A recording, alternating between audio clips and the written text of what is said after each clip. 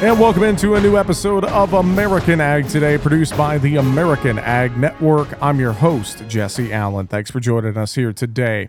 Well, too much milk and not enough capacity means dairy farmers are being asked to dump milk. Dr. Christopher Wolf of Cornell University says it's a matter of supply and demand. The peak consumption of dairy products, of course, happens around the holiday, and the peak production happens about this time of year.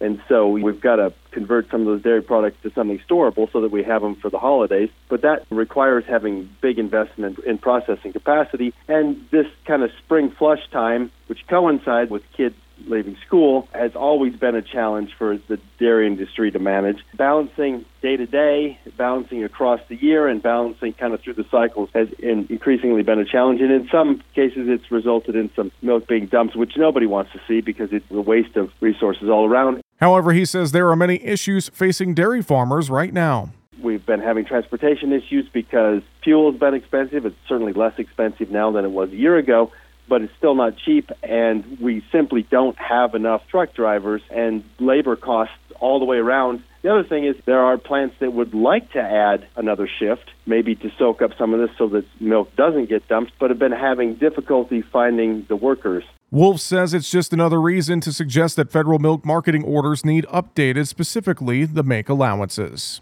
The make allowances, I think that there's definitely an agreement that they probably need to be increased to reflect the realities of what's happened in the last 15 years, which is how long it's been since they were updated, with increasing energy costs, labor costs, and other costs like that. And then the discussion is going to be, kind of how much and how the change might be made so that they could be updated consistently, which is part of the discussion right now. Again, that's Dr. Christopher Wolf from Cornell University.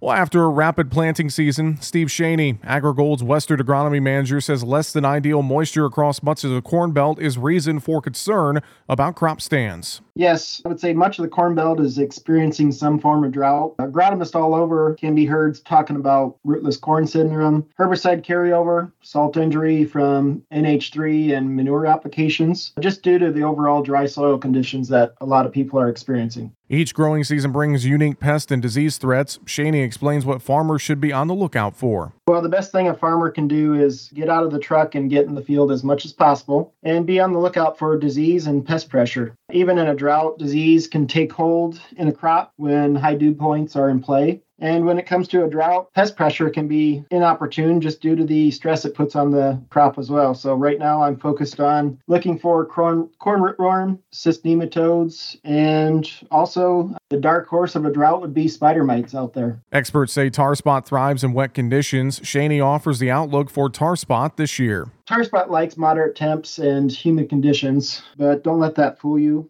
We saw its movement last year track into the west into new environments, even in the face of a drought. So tar spot is an aggressive disease, and you are always 1 week away from this taking hold within the field, as long as conditions are right. So top 3 management items of tar spot are going to be selecting tolerant hybrids, taking preventative fungicide measures, and then budgeting for multiple applications. And he adds, what should farmers keep in mind as the crop heads into the critical pollination period? The biggest thing I pay attention to right now is what our tissue sampling protocol has taught me over the last few years about finishing a crop strong. So the top 2 things that I'm going to be taking a look at is keeping those plants healthy and taking up nutrients all the way through black layer. And some of the things I want to focus on are nutrients that are going to help maximize that grain field period. Those top 6 nutrients that I'm looking for are nitrogen, phosphorus, boron, sulfur, zinc, and copper. Again, that's Steve Shaney, AgriGold's Western Agronomy Manager.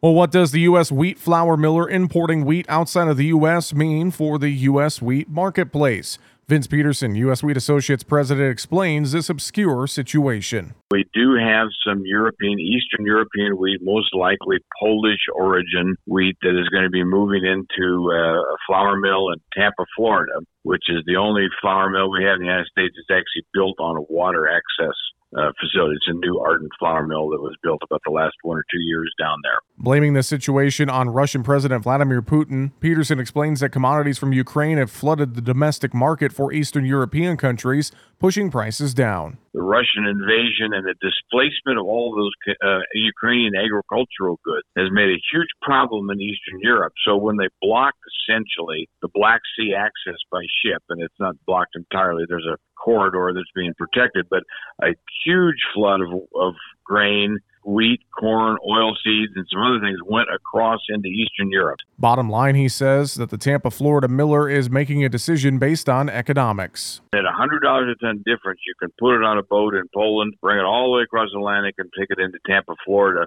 and be less than the price of yours hard red when we railed across the United States to get there. Again, that's U.S. Wheat Associates President Vince Peterson.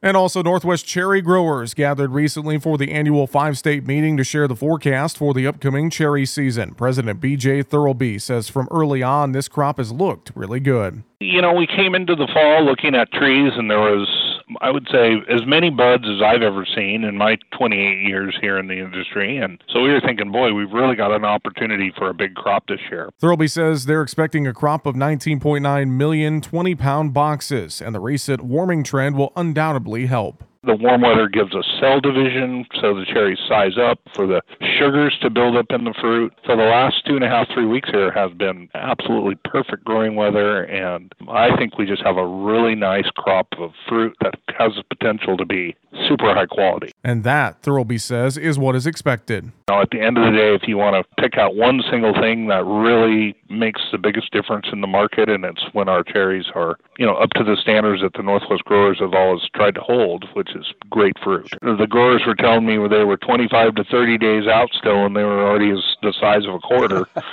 So those are going to be some really nice sized cherries. And he says at this point, the crop is looking really good, but the weather for the next couple of months will be the deciding factor. Last year's crop was 13.3 million, was the shortest crop in the last 15 years. So we definitely are going to have more fruit this year, and that's, good news for the grower, good news for the consumer. So we're excited about that portion of the story. Everyone we've spoken to, whether we're talking Korea, Taiwan, China, Vietnam, Thailand, everybody's, the first things we sit down at the table with them is, we need cherries this year. After last year, we really need cherries. And Thurlby says consumers will likely see an overlap this year in availability of California and Northwest cherries, which should mean a longer season for enjoying them. And also last week, the USDA announced $23 million in grant funding for the dairy industry. The funding is available to support processing capacity expansion, on-farm improvements, and technical assistance services to producers through the Dairy Business Innovation Initiatives. The initiatives being funded non-competitively are California State University, Fresno, the University of Tennessee, Vermont Agency of Agriculture, Food and Markets, and the University of Wisconsin. Dairy farmers and businesses interested in the program must contact the appropriate initiative to be considered for direct technical assistance or a sub-award. This is American Ag Today, produced by the American Ag Network. I'm Jesse Allen, wishing you a great rest of your day.